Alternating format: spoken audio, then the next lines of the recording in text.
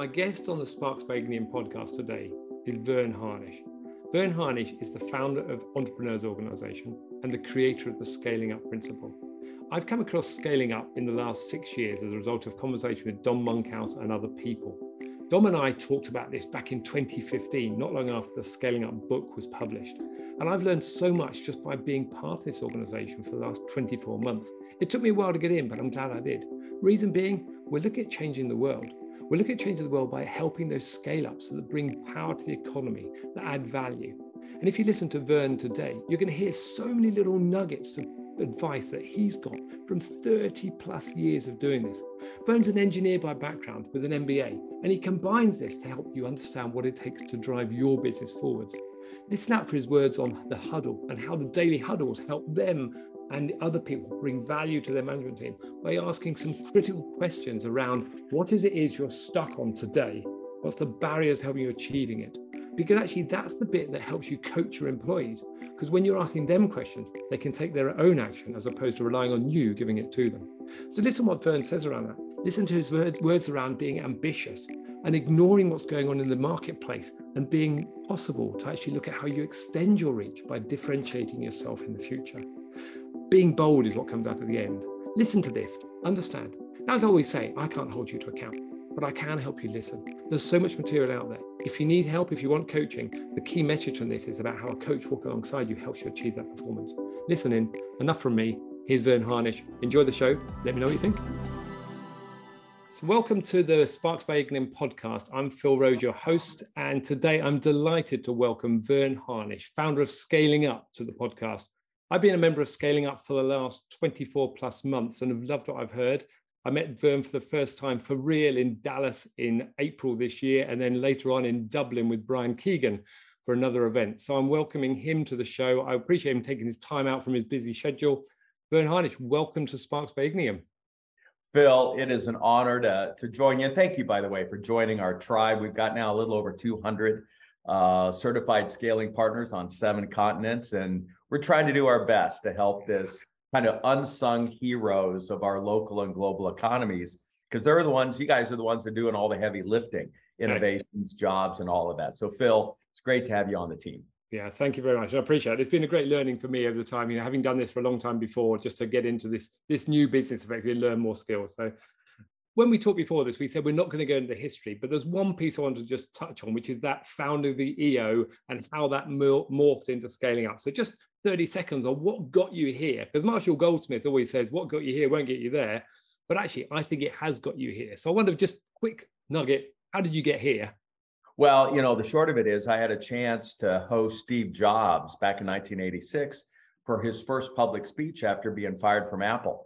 And I had about 1,200 entrepreneurs there, Michael Dell, Mark Cuban, many of the well-known names today. They were all in their 20s. And Steve ended up staying for the party that I threw for that group afterwards, but he was standing alone in the corner. And at that moment, I looked to a good friend of mine, Greg Stem, and I said, look, there needs to be an organization for the Steve Jobs of the world.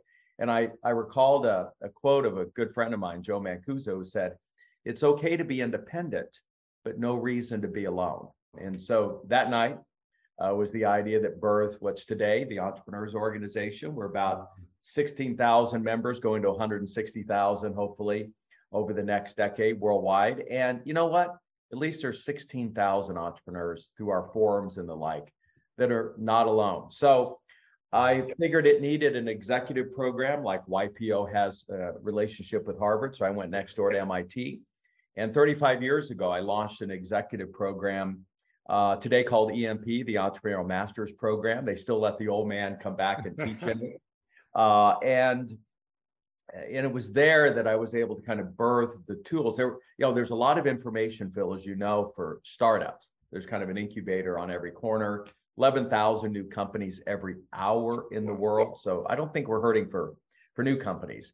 And I have an MBA that's supposed to teach you how to run a big company, but there wasn't the parenting manual of how to grow up a company. And so I took a decade, 91 to 2001, moving about 1,000, really accomplished entrepreneurs through that MIT program. And out of that came my first book, Mastering the Rockefeller Habits, updated it to Scaling Up in 2014. And so, we wanted to create the tools and the techniques that would just reduce the drama and the chaos that comes with trying to scale up any kind of venture from a few million to hundreds of million, which is kind of our sweet spot. Yeah, that's where it came from. Love it, love it. And I love that about reducing the drama and chaos. And I think at this moment, that's probably a really good segue into what's going on in the world. Here we are, 24th of August, 2022. Some people see drama and chaos everywhere. Some people see opportunity. Our job as Scaling Up coaches is to help convert those who have the drama and chaos mindset to think about the opportunities out there. Scaling Up, you're just about to re-release the Scaling Up book. What was the thing that made you think this is the time to do this, apart from time in your diary? Yeah, well, we are coming out of the pandemic. The book has been out for 8 years, and we've learned a lot, particularly through the pandemic.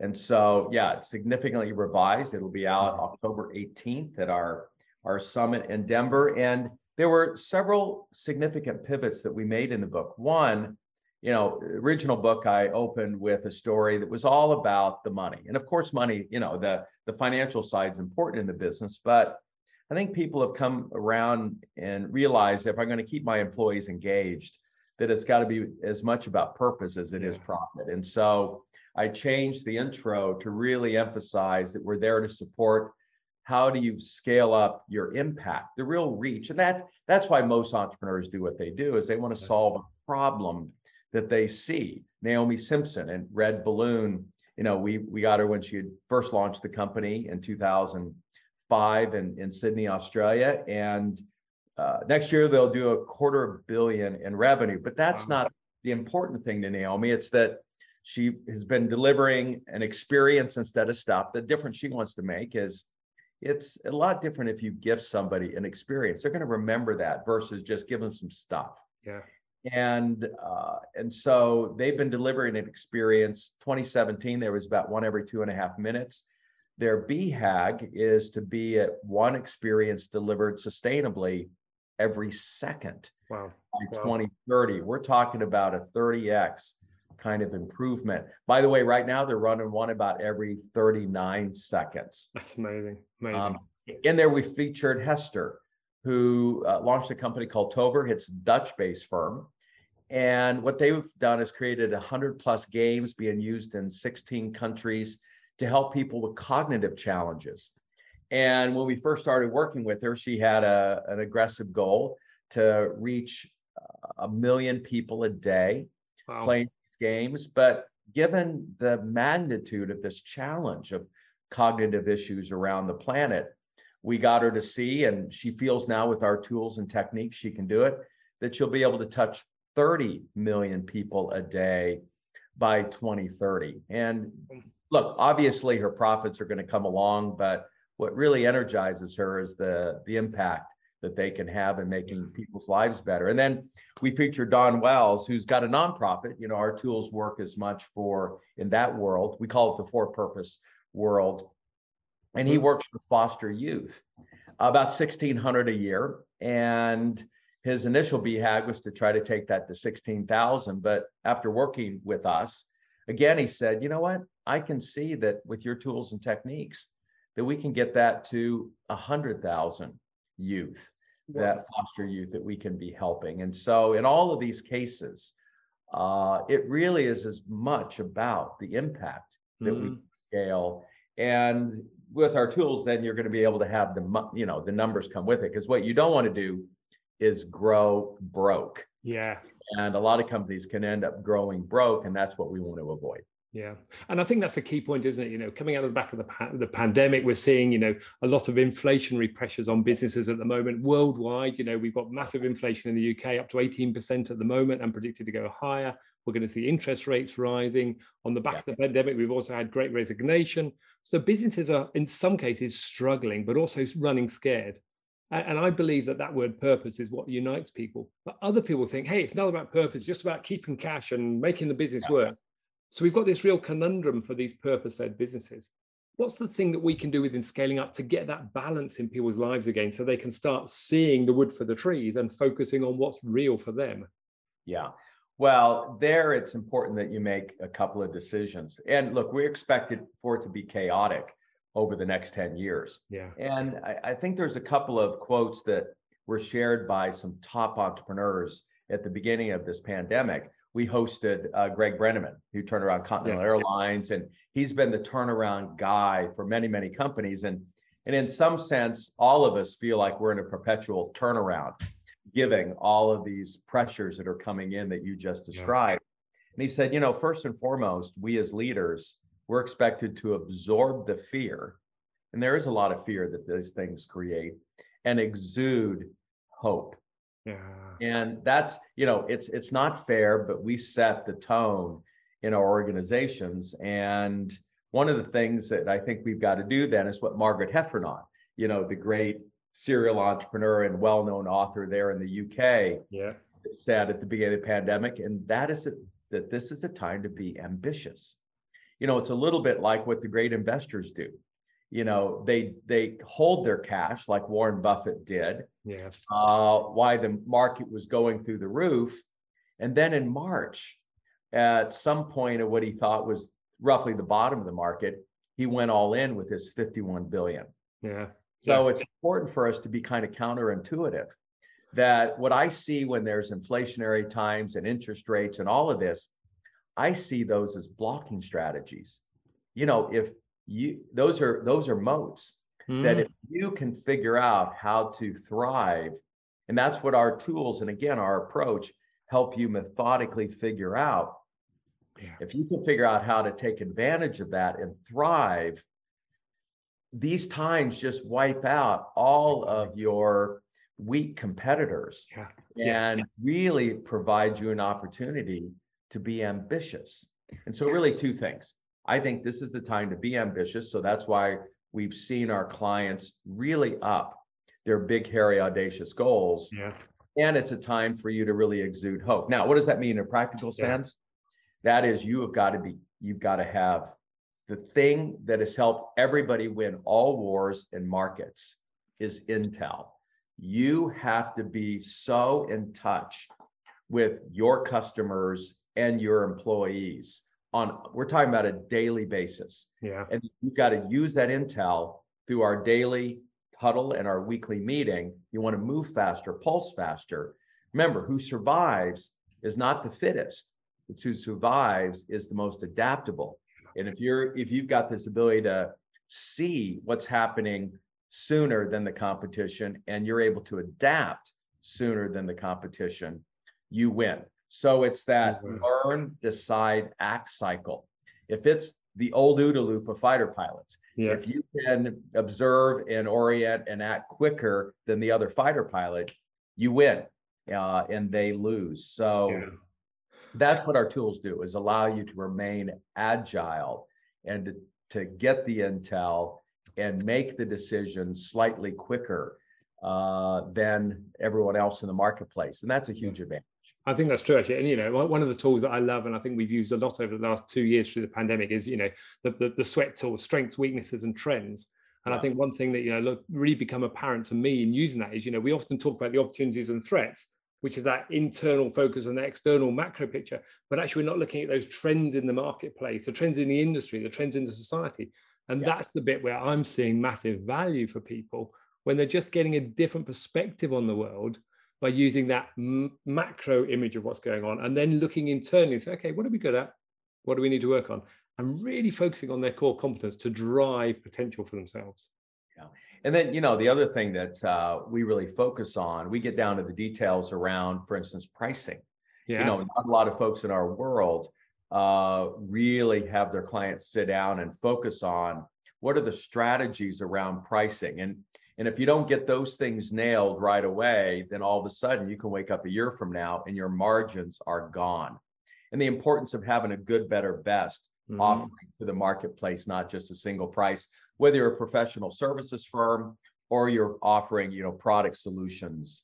And then the equivalent of pricing internally is compensation. And so, as you know, we just released a book earlier this year. It was an ebook last year, but it came out in print in April, called Scaling Up Compensation. And for most of our clients, as you know, Phil, compensation is one of the largest expenses that we have. And it's critical that we get the most out of every pound or dollar or euro that we spend on compensation. So we know that the devil is in the details. You can't just throw out these fancy bromides, that you've got to look at what we did, the 5 principles for designing a really robust compensation system that allows you to attract and retain the right talent.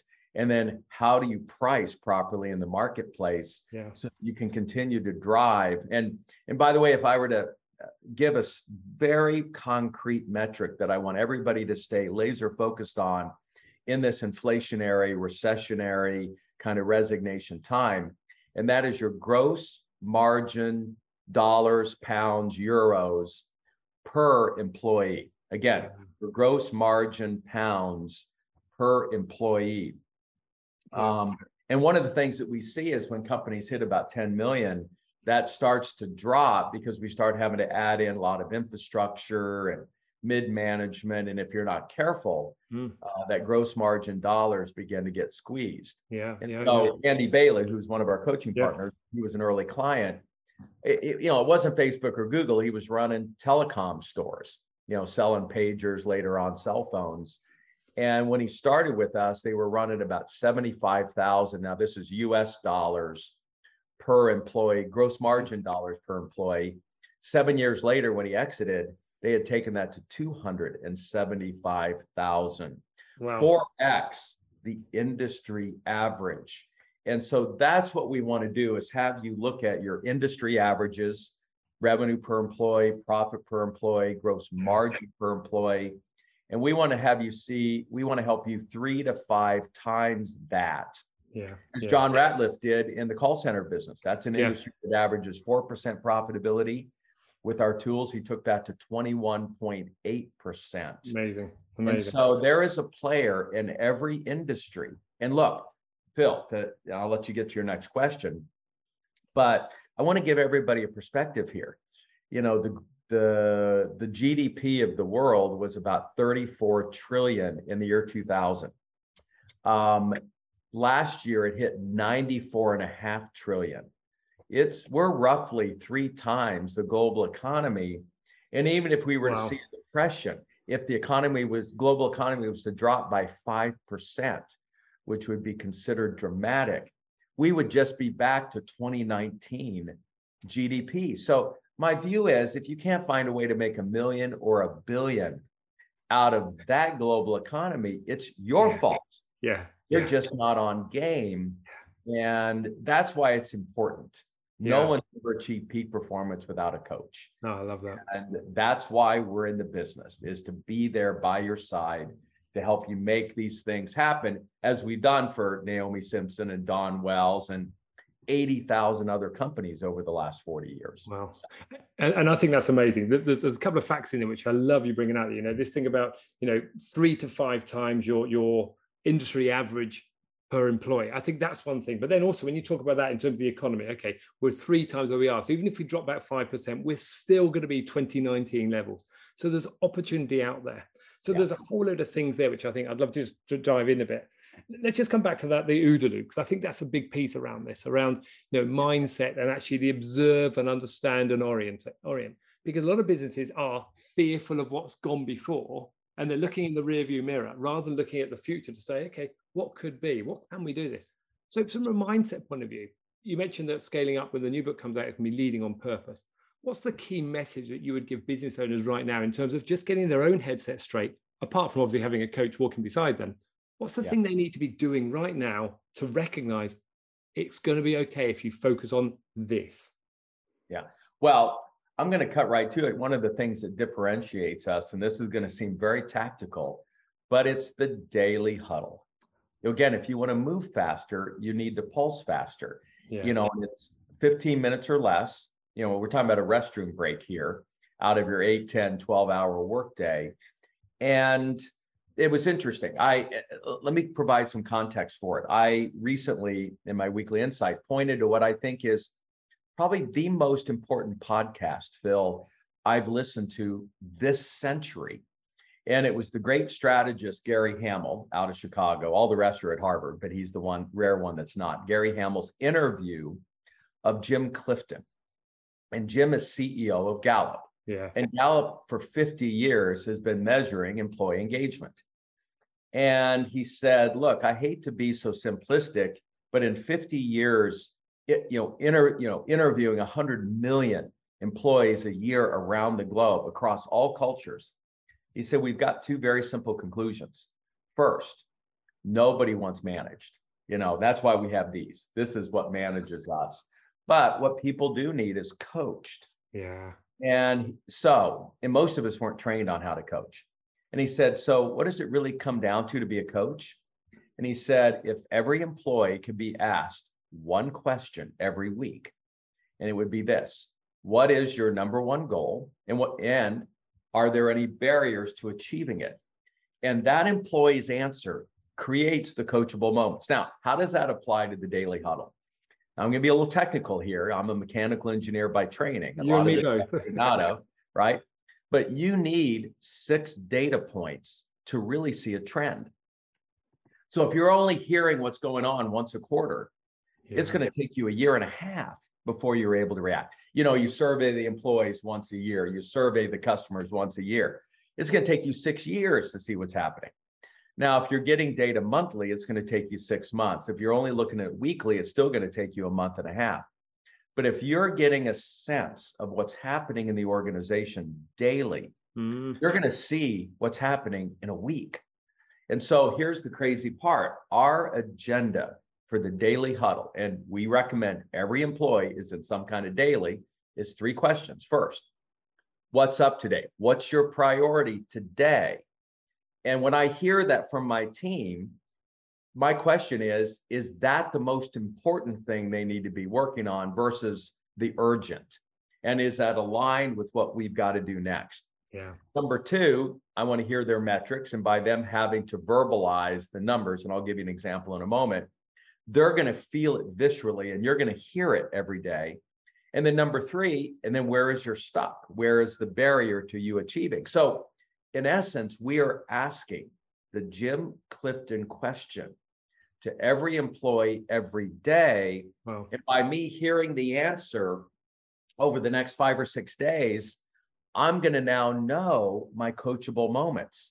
Wow. Are they working on the right thing? And I'm going to see a pattern of stocks, barriers to being able to achieve that. So I'll give you a very specific.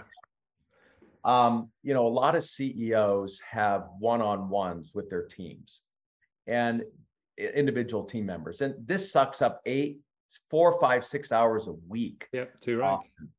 And the problem is, in those one-on-ones, you have to be the bad person. You're saying, how is it going in recruiting employees? And your head of HR is like dancing around, well, Always the same. Yeah. So when my one client that I still coach, Doug, he was doing the one-on-ones. I said, look, let's replace that with an 8-minute daily huddle with your senior team. It's 8:52 a.m. to 9 a.m. Pacific Standard Time. And now as head of HR every day is reporting out the number of open positions, the number of interviews. And within 2 weeks, somebody having to say the same open position number every day for 2 weeks, all of a sudden starts to clue you in that the needle is not moving. Yeah. And he ended up realizing we could see it, but he then could see it that he needed to replace her. She absolutely was the wrong person driving HR for their company. In addition, he was getting ready to raise another round of financing. And in their business model, churn of their tenants is a critical number. And he was really only getting that number once a month. Once he had his team reporting to him daily what was the churn of their tenants, the whole team could see it and feel it and react quicker. And they got that fixed, which allowed them then to get the valuation, close to an $800 million valuation, which never would have happened if they hadn't fixed that. And then number 3, they raised a serious round of money then to invest in properties. And one of the numbers that Doug has reported out daily is, all right, what did we buy in the last 24 hours? And what progress are we making every day in getting that money invested? So Yeah. just looking at number of hires and interviews daily, what their churn is daily, what they've bought and invested in daily. Doug is able now to see the patterns and trends and the team and get a better gut feel for what's going on in the business. Yeah. And that has allowed them to move quick in this crazy environment where interest rates are going up and prices are starting to come down in real estate in the US and the like. Yeah. So that's the OODA loop. Yeah, love that. And I love that. We always say, keep the main thing the main thing. But to me, that sounds like the number one thing that CEOs, managers need to be doing right now with their teams, having that conversation. You come back to your point earlier, to win the wars, to win the marketing, you need to get the intel. And that's providing that intel 6 times a week, 7 times a week if you need to. And it's just 8 minutes a day. Yeah. Well, and we saw when we hosted, there's a Ukraine war going on right now. And General McChrystal helped us get on top of the Iraqi war. And the key was the daily huddle. Yeah. They got all 6,000 special forces to come on for 90 minutes, and they would debrief the missions the night before so that the intel they picked up, the new techniques and tactics that they could pick up could be translated immediately as the teams went out on a set of missions the next night. By the way, because of that, they were able to 10x the number of night missions, which allowed us to get on top of it. So that's one of the key things that we're really focused on as well, is where in the business model can we 10x something that's critical. Yeah. And so for John Ratliff, the call center business is just rife with employee turnover. Way before the Great Resignation, it averages 200% a year. John was able to take that to 18%. Wow. That 10x internal advantage over the competition, it was significant. So one of our key questions is, first, do you have the intel that you need daily in order to maintain a good gut feel for how the business is doing and how your customers are feeling? Number two, where is that 10x advantage over the competition that then ultimately allows you to 10x your impact and reach over the next decade? Yeah. And what's important is if you only think, how do I 2 or 3x? I only have to do a little bit better than what I'm doing right now. But if I think, all right, what do I have to do to 10x? Then I have, even if you don't achieve that, then you've got to think differently. And it's that thinking different. Yeah. And being ambitious, as Margaret Heffernan said, the combination of those two and then focusing on it daily, there's the magic. And Phil, it's hard for us to explain that, except thank goodness we've got hundreds of case studies on our scaleups.com site that if people don't believe us, that we're achieving every single day. And you see it, Phil. Yeah, I do. And I think this is key. And I think that word ambition is the key bit there, because I think, hearing all these things there, it's about the ambition of the business owner, the entrepreneur, the founder, to realize they can do these things. But actually, sometimes you just need that other person walking alongside you to give you that bit of clarity. And that's what we bring to it as coaches. And I've always said, I've been coaching for a long time now, but actually we all should have the coach alongside us. Eric Schmidt said it a long time ago at Google, the biggest investment the Google boys made in him was about having that coach. And to me, that's the thing that gives you the 10x thinking, because without that, you're not thinking far enough into the future. So I'm hearing that loud and clear from you there. It's a good example. Every year I named the #1 business book. It's one of the things I did for Fortune magazine for years. So I've continued that. And last year's, it was Hubert Jolie's book, The Heart of Business. And I really do hope, besides reading Scaling Up, I hope all your listeners read Hubert's book, The Heart of Business. It was really one of the great turnarounds in the US of Best Buy. Yeah. Here you had Amazon coming on, Circuit City failing and all that. Yet he 10x'd the value of that company from $11 a share to $110 a share. But what was interesting is, he's this French CEO, and he came from Europe to come over and lead this turnaround. And even though he's this highly experienced leader, the first thing the board did was get him a coach. And it happened to be, by the way, Marshall Goldsmith. And Right. and this is new news, but we just landed. Marshall Goldsmith chose us, our Growth Institute, to produce his first master course on coaching. Wow. And so we're super excited that we're going to be able to make that available, because not only does a company need an outside coach, as Steve Jobs had, as Eric Schmidt did, as Hubert Joly did, and our clients do, but then we've got to learn how to coach internally. And we're super excited that we're going to have literally the guy recognized as the #1 CEO coach in the world producing a master course for us. I think that's amazing. And the fact that he's chosen Growth Institute, I saw something on LinkedIn the other day about Growth Institute has just been recognized as well for some amazing growth in the US as well. So Growth Institute, for any clients who haven't seen that, you need to get on there, because there's so much material you can pick up just by looking at some of the Growth Institute courses. If you can't afford to read a book this week, go and look at a Growth Institute course, because there's so much information in there. And the guys that have really driven that business. Well, and what that does, it comes back, Phil, and let me frame this for your listeners. We rooted our work, a lot of our work, in Jim Collins' research. You know, here's a guy that took 25 years. He's taken some hits, but look, he really studied what it took to get from good to great. Yeah. And so our 4 decisions, people, strategy, execution, and cash, we didn't just make that up. That was rooted in what Jim and the work at IDEO did, that said, if you want to go from good to great, you have to have disciplined people. There's people engaged in disciplined thought that drives strategy through disciplined action, which is the execution piece. And then in Jim's last really significant book, Great by Choice, he then realized, but you can't run out of cash. So you better have, so the people, strategy, execution, cash came from Jim's work and our 3 fundamental offerings. The only way you're going to have disciplined people is with a coach. Anyone who's ever worked out knows that you're going to progress much better and more rapidly if you've got a trainer than if not. Same with golf. I'm really enjoying playing golf with my sons this summer, and I had this worst slice, and I finally all right, who's the best guy in the world to fix a slice? Hank Haney, which was Tiger Woods' coach. Okay.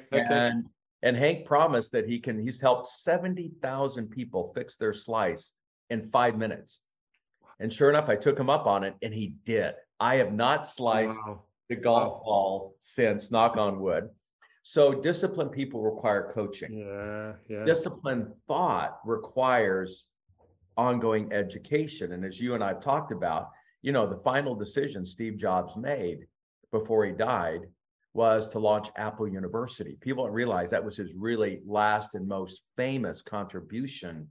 And look, I think the real measure of a leader is how well do your children perform when you're not there, and how well does your company perform when you're not there. And look, Steve's been gone now for 11 years, and it's the highest market cap company on the planet. And the credit goes to the fact that he installed a company university. So our Growth Institute is really meant to be this outsourced company university for mid-market companies. Yeah.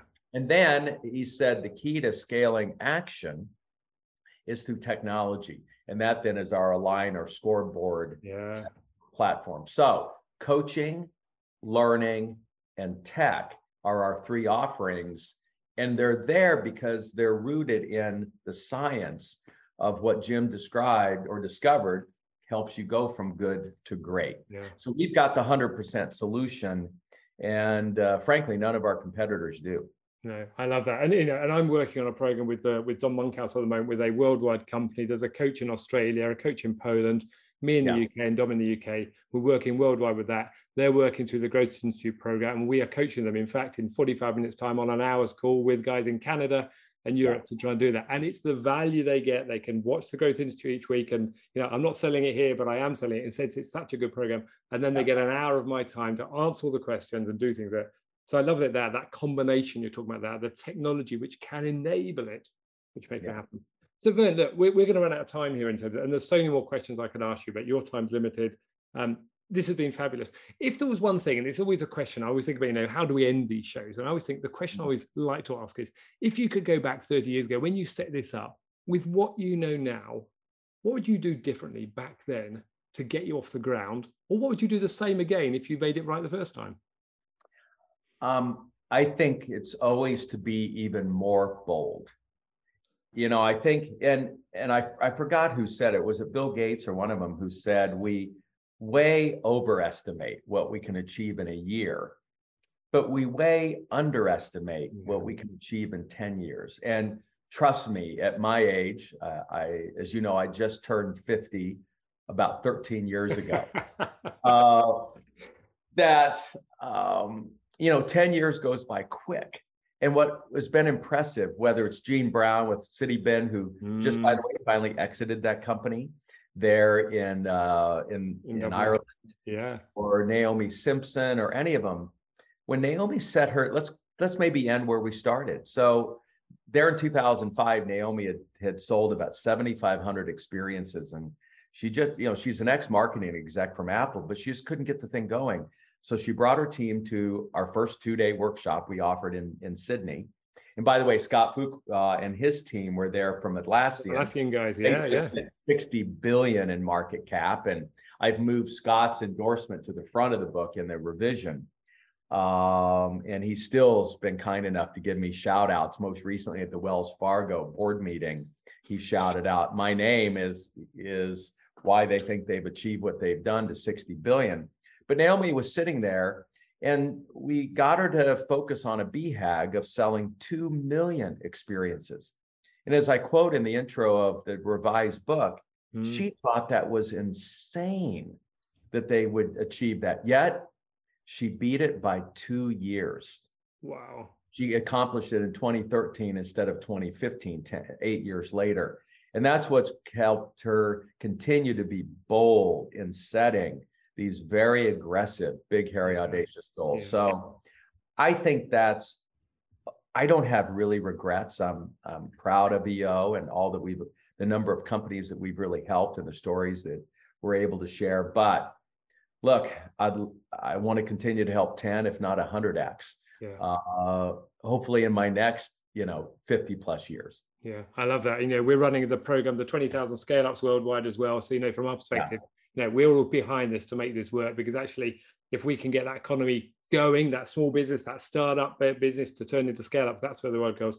I saw a great press release from the UK government recently that they're going to be creating special visas for scale-up programs, scale-up companies in the UK to bring employees in. And to me, that's the key to do it. We've been through Brexit. We've lost a lot of talent, I believe. And actually, we need to do something different. So actually, the government's focusing on scale up, because that is the bit that's going to spin the economy faster. And it says at the beginning of the Scaling Up book, you've got to get that middle ground going, because actually the elephants have passed it. The startups are gone. We've got to get that middle ground, because that's what drives the economy long term. And that's what we need right now. Well, and Phil, you saw, we just put the article up a few weeks ago. We promised the city of Westminster, which, by the way, is a client of ours. We're working directly with them and leading their planning. And they want to be the #1 city for scale-ups. So our promise with the 20,000 scale-ups is that we would help some of the 150 companies we're working with exit for something north of $1 billion, because that money tends to stay local. Well, 4 of the 5 companies in our first cohort 48 months ago have all exited for combined almost $1 billion. So we beat our own BHAG. We promised that over 10 years. Yeah. It got accomplished in the first 48 months. So it's amazing. We do know this stuff works. Phil, I'm glad you're there to help us support both the UK and the globe. And I appreciate the time here to share these ideas. Thank you, Vern. It's been great to speak to you. And thank you very much. I really enjoyed it. I look forward to seeing you. I won't see you in Denver, but I shall look forward to seeing you when we're next paths cross somewhere in the world. But Vern Harnish, thank you. It's been a pleasure talking to you. All right, Phil. Take care. Thank you. I hope you've enjoyed listening to this podcast as much as I've enjoyed recording it. This is just one of the great conversations I've had the privilege of being part of since I started recording the Sparks by Ignium podcast. So please go back and listen to some of the others. There's some great content in there, some great contributors. And also, while you're at it, please leave a review of this show with your comments, because that helps other people like you find this content. And we want to bring about the change that we really know matters to people. It helps us grow. And also, think about what actions you want to take. There's no point just listening passively. We want you to pick it up and do something with it. So what are the 3 key things you want to do? I can't hold you accountable, but if you want to, drop me a note, phil@igniumconsult.com. We're always keen to listen to what you have to say and actually introduce guests to us that you think will bring relevance to other people. We wish you well. Give us a call. Let us know what you think. Give us a review. Thank you.